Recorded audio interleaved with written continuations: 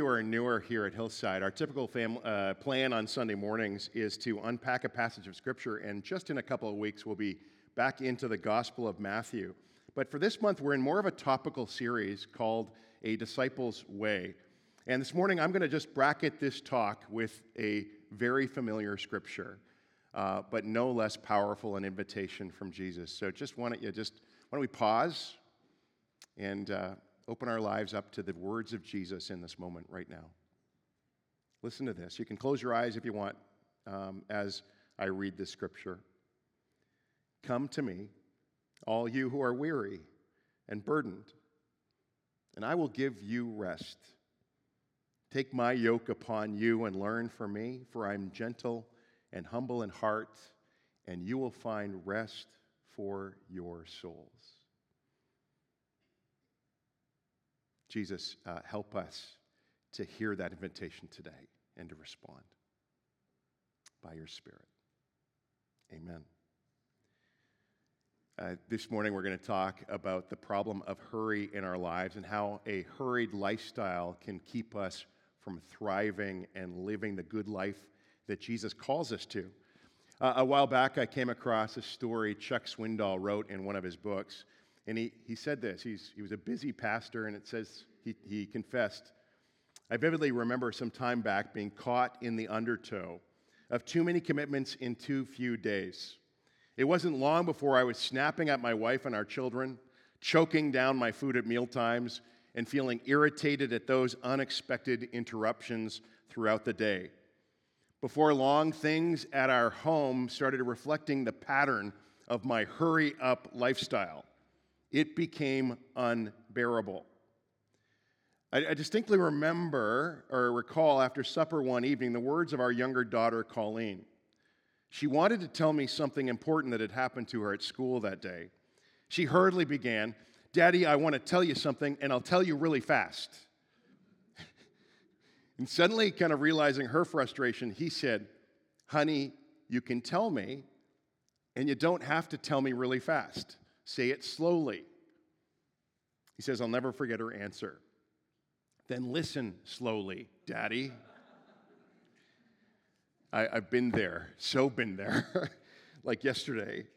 And maybe you can relate in your life too. And so we're going to talk about hurry. In fact, in January of 2020, we did an entire series called Unhurried, where we tried to address this problem in our lives, and we wrapped up that series literally on the Sunday that we went into lockdown as a province and as a world. And it was like God was putting an exclamation mark on that series of talks, like, slow down, people, I've been telling you to. And we did. And so we're going to revisit this whole theme just today and next Sunday. But I've sensed that this is a theme that is God's heart for us, unhurrying ourselves. The idea of cultivating a slowed down spirituality. Because we're going to need to do this if we want to follow Jesus. Because the remarkable thing about Jesus, when you read the Gospels and you look at Jesus' life, he never seemed to be in a hurry. He was never in a rush. Just one story to illustrate this. John 11. It's about the raising of Lazarus from the dead. Now, aside from the resurrection story that would come, the most striking detail of the story is that Jesus hears about the sickness and perhaps death of his good friend, and what does Jesus do? It says he waits for 2 days instead of rushing to help. He doesn't instantly sort of dive in to save the day. And here's the thing, I've said this before, but I don't think that we can imagine a hurried, stressed out Jesus. I mean, can you imagine Jesus in traffic honking his horn, laying on it? You know? I don't think so. Jesus, in story after story we read of him, he was unhurried and he was present to the moment, present to people, present to the world around him. He even slept in a storm where the disciples are scrambling. And what is Jesus doing? He's in the back of the boat at peace and at rest. And so I'd suggest that one implication of seeking to live as a Jesus apprentice is to somehow match our pace of life to the pace of Jesus. That somehow our lives wouldn't be marked by rushing and hurry. And I would say this morning, the good news is that Jesus does not call us to such a life. The problem, though, is that hurry is just the norm in our day. I was thinking about this, that if my life was an American football game, or maybe a European football game, South American, when you get a penalty in football, what does the ref do? It depends where you came from. You throw a flag or you raise a card, right?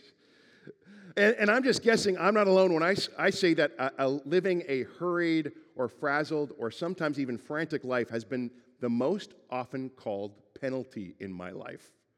I've been flagged or carded many times for my impatience, my inability to wait, for my out-of-control pace at times. Anyone else? Would you be flagged out for that? I suspect there's probably been nothing in my life that has made me miss more moments or pass by more opportunities to make an impact or a difference in someone else's life. There's been probably nothing that invites more unnecessary stress into my life than this thing that has now been clinically diagnosed as hurry sickness. That's right, it's a thing, hurry sickness, a real disease. Let me throw some symptoms out there to see if you might actually grapple with this too. Are you often grappling with just kind of this ongoing worry or stress? Are you irritable with the people that you live with or work with? Do you often behave like everything is urgent? Are you always available to respond to every call immediately or to every text alert? Do you kind of get the shakes when you think about living without your cell phone for a few hours? Anybody? My smartphone, actually, my smartwatch broke this week. What a gift that's been. The only problem is I just have no idea what time it is. Do you hate wasting time? Do you sometimes find it hard to relax or to rest? How do you do in traffic? Right? This is a good test. I think we get to sort of like monitor how we're doing in this area just on a weekly basis because most of us drive. How are you doing when the lines are long and the traffic is heavy and the lights aren't going in your favor? Or waiting in airport security. And again, the grocery store lineups. Are you doing the calculations as to who has the fullest carts and which line? I mean, some of us, to save moments, instants, we're actually doing some serious measuring of grocery store lines. Interesting, Angel and I had the privilege of speaking a few weeks ago at Barnabas Family Ministries over on Keats Island. And as we were sharing to the families that had come there, we were talking about this whole theme of hurrying and unhurrying. And we reviewed the hurry sickness symptoms offered by Ruth Haley Barton. We did this in our first message back in 2020. So January 18th, if you want to go back and listen to that, we unpack it a little bit more. But symptoms, we reviewed these symptoms like irritability, hypersensitivity, restlessness, compulsive overworking, emotional numbness, escapist behaviors, no time to attend to basic human needs, slippage in spiritual practices, just to name a few. We invited the participants to do some reflection, and we gave them a handout and asked them to kind of score themselves on this and see how these may have applied to them. And after the talk that morning, this intense guy comes up to me, and he's a doctor, and he says to me, "Can we talk?" He and his wife had reviewed these symptoms, and he said, "I'm a high achiever. I got 10 out of 10. I scored well."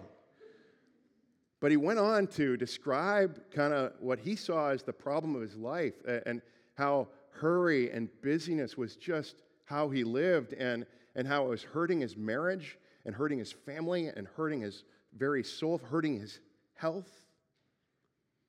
And Ruth Haley Barton would say that even if we have just a few of those symptoms, it's likely that we're pushing up against our human limits.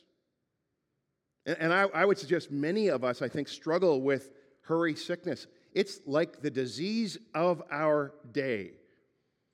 And no one seems to argue with the fact that just the world has sped up and it's kind of carried us along with it. Listen to this. It's the word that God gives his people through the prophet Jeremiah in Jeremiah 2. We read it in the Message version. Slow down. Take a deep breath. What's the hurry? Why wear yourself out? Just what are you after anyway? But you say, I can't help it. I'm addicted to alien gods. I can't quit. What a confession. What a line. I'm addicted to alien gods. I can't slow down. I've had conversations like I had with that doctor where it's like they were confessing the very same thing. I don't know how to stop. What would I do to change this? But from that scripture and from others, it's really clear to me that healing our hurry sickness is something that is God's heart for you.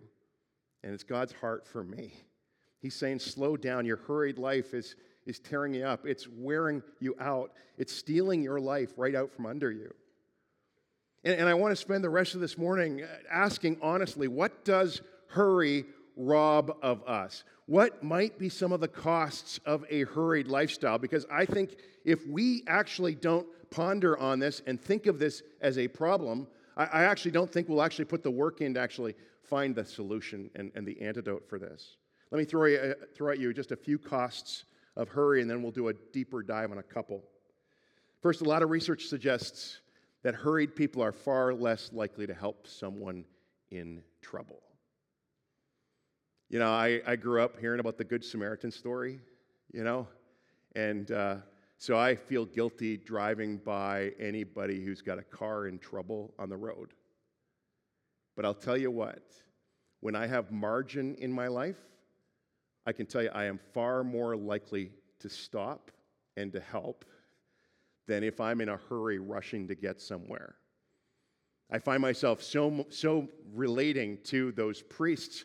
The story that Jesus tells was of the guy who'd been beaten and left bloody on the road, and how the priests and the Levites, the religious people, actually walked on by and did nothing to help. And I thought, I far too often resemble that when I'm hurried. Secondly, it's hard to see beauty in a hurry. Do you remember that old line? Like, stop and smell the roses. It's kind of goofy. I actually hate it. But it's actually so true, right? Like, there's this, to see the beauty around us, to see the world and not just nature. I think we can often miss the beauty of nature because we're in a hurry, but I think sometimes we actually miss the beauty in other people. We miss seeing the image of God and the people around us. I wonder how much beauty we miss because we're racing on by. Hard to love people when you're in a hurry. I've quoted this many, many times. Eugene Peterson put it this way. He says, busy people rarely give themselves to the people they love. Do you have that quote there, Terry? Busy people. Keep going. One more. There we are. Rarely give themselves to the people they love. I wonder if you've ever heard of that sickness. They call it, it's just been coined, sundowner sickness. You know, kind of what happens at sundown when you give your best to your work or your school, but the people you live close to or are close to or live with kind of get leftovers in your life. Anybody resemble that? I know that very well. How busyness, I think busyness just squeezes out our capacity to love. As I said again, it's harder for us to see what God might be doing in them and the wonders that are there around us. Next, hard to stay in tune to your identity and calling. You know, when I get hurried, I find it's easy to squeeze out time with God in quiet and solitude because I think the primary thing God gives me in those times of quiet and solitude is God affirms me. It reminds me that I'm His child and I'm loved and affirmed. And what I do instead is if I haven't received that, if I'm so busy, I kind of rush around, I begin looking for that approval from others. It's like I carry this approval cup around. I'm saying, like me, like me, like me. Not long back, a friend confessed to me why he gets so busy. And he says, part of it feels like he was trying to validate his existence, both to himself and to other people. By the way, I think it can be so helpful to us to ask the question, why am I hurried? What is it that drives me? If you're busy a lot, ask what that's about. What is underneath that? What's driving me? Is it a good thing? Because I think Jesus, again, wants to call us back to our calling and our identity. And one of the things we see with Jesus, when Jesus went off to have those times with the Father, those lonely places to pray, he came back, and it seemed like Jesus had an increased capacity to say no to good things. One time he comes back from praying, and the guys are saying, Lord, everyone's asking about you. Everyone wants more of what you've been doing. It's like you'd think that's a great success. And what does Jesus say? Yeah, we got to go somewhere else. And in the very next breath, he says to them, come away with me to a quiet place and get some rest. Right? Jesus was so grounded in his identity of being the Son of the Father, and he knew what he was about, that he could actually say no to good things. And I'm going to say this. If you want to unhurry yourself, you're going to have to learn how to say no to good things so that you can say yes to better things. Amen? But it's easier to say no to obviously bad things. It's harder to say no to obviously good things. Right? So that's kind of a muscle we're going to have to learn and grow in. Two more things I'm going to suggest hurry robs us of, and I'm going to dive a little deeper into these. I've been thinking about this a lot lately, how it is just so hard to do relationships in a hurry. This summer I heard a profound talk by Liz Bonanen, a writer and entrepreneur, and she has a podcast where she regularly interviews celebrities, people like Matthew McConaughey and Adriana Huffington, among others. But her specific take is not to interview these well-known, successful people on their successes and wins, but she actually specifically asks them about their mistakes, their challenges, and their rejections along the way. And over the course of her interviews over the years, she noticed a specific struggle that a lot of people have, but it's something that they don't want to talk to about. There's some reluctance because there's a lot of shame or embarrassment around this. But it's a very serious struggle. The Surgeon General of the United States issued an 80-page advisory this spring naming this as the single greatest health threat. It's apparently more dangerous to your physical health than obesity, diabetes, than smoking a pack of cigarettes every day. What's the problem? Loneliness. Loneliness. And we all know it. We've all felt it. It's the kind of condition that arises when we don't have the intimate and connected relationships and support systems that we need to thrive. An American study suggests that 58% of Americans surveyed confess to being deeply lonely. On top of that, researchers suggest that 70% of people in leadership, and any kind of leadership, struggle with loneliness. Liz Bonanen, I believe she's a Christian, but regardless, I heard God's heart in what she said next. Some of you, I think, need to hear what she said today.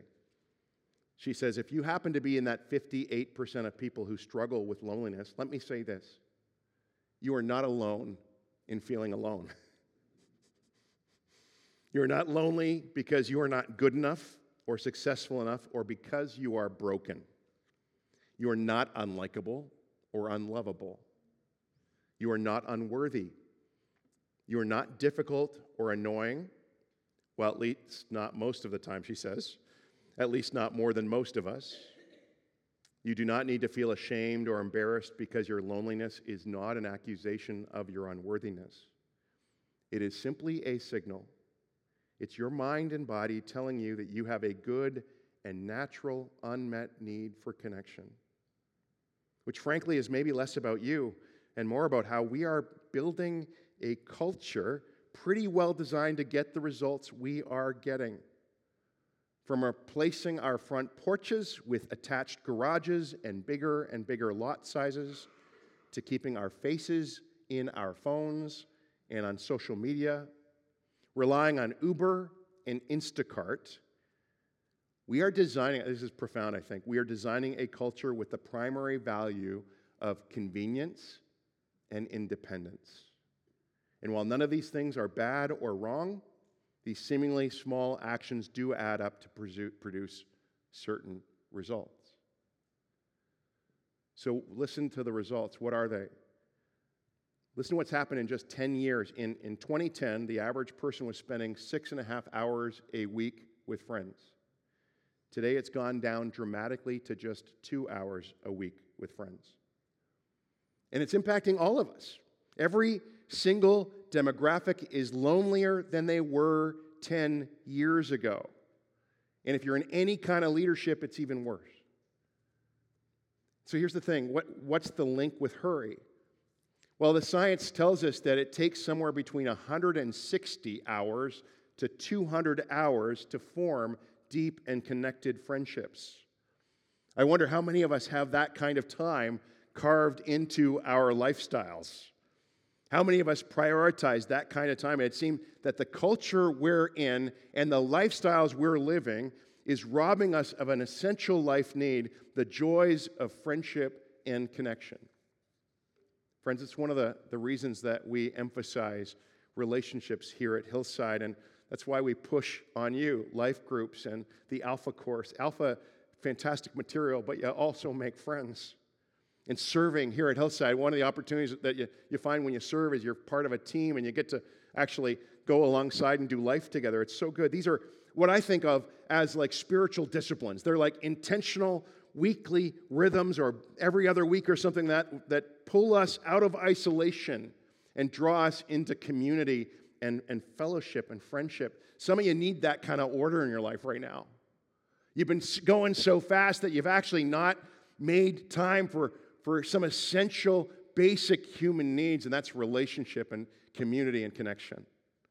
I know some of you are really good at this, and I got to tell you, I want to learn more, but from you, because I'm pressing into this myself. Because it's hard to do relationships in a hurry, and so hurry, I would say, robs us of community. Final thing I'd suggest hurry steals from us is the capacity to experience a spiritual life or a life with God, to be present to Him as He is indeed present to us.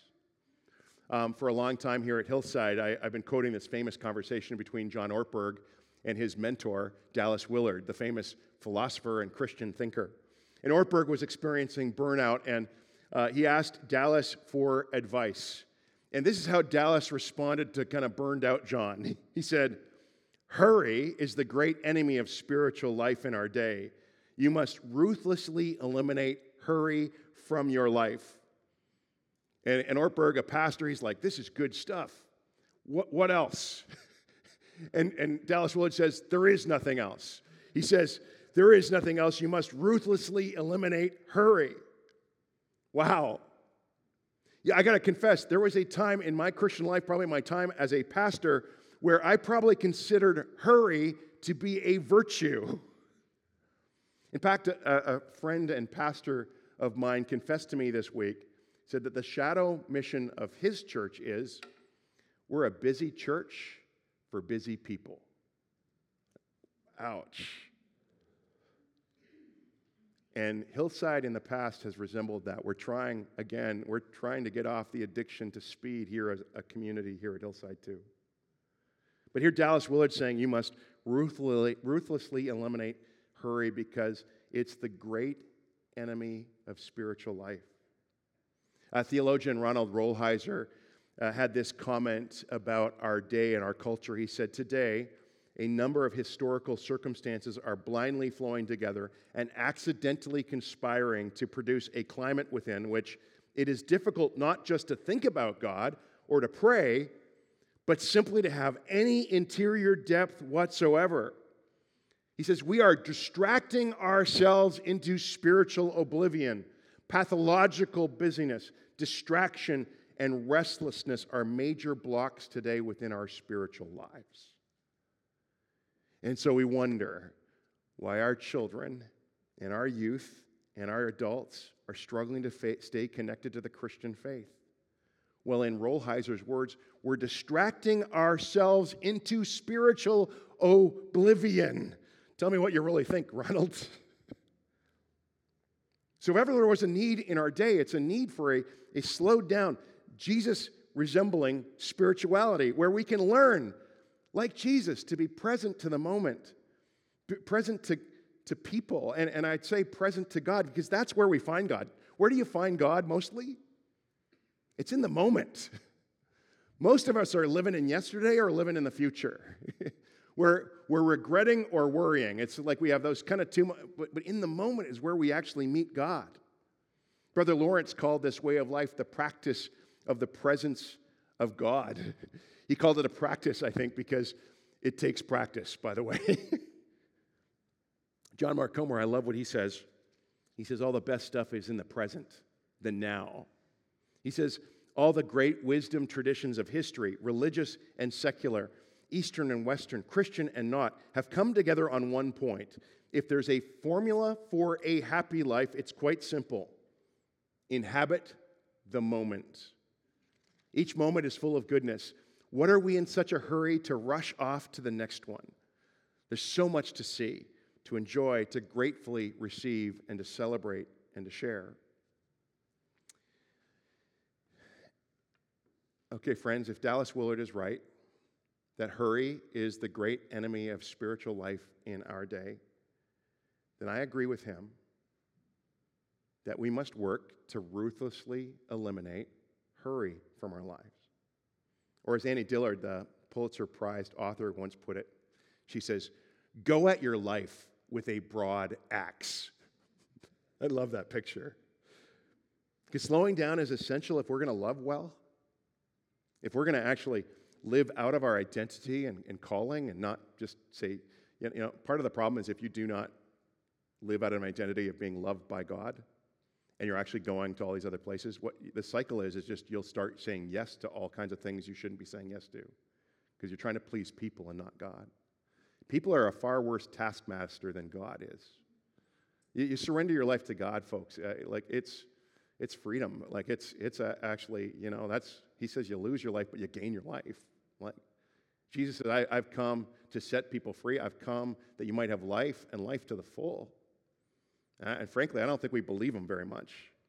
But if we are not rooted in our identity of a relationship with him, we'll find ourselves saying yes to all kinds of things because we're trying to get the kind of affirmation and approval that we're looking for in life. And if we don't tackle hurry in our life, we won't be able to grow relationships. And if we're going to be present to God and have a relationship with him, it just doesn't happen with a hurried lifestyle. So where do we start? I want to propose the solution to an unhurried life is to simplify our lives around what really matters. It's not like you quit everything. It's just you prioritize the things that matter most, right?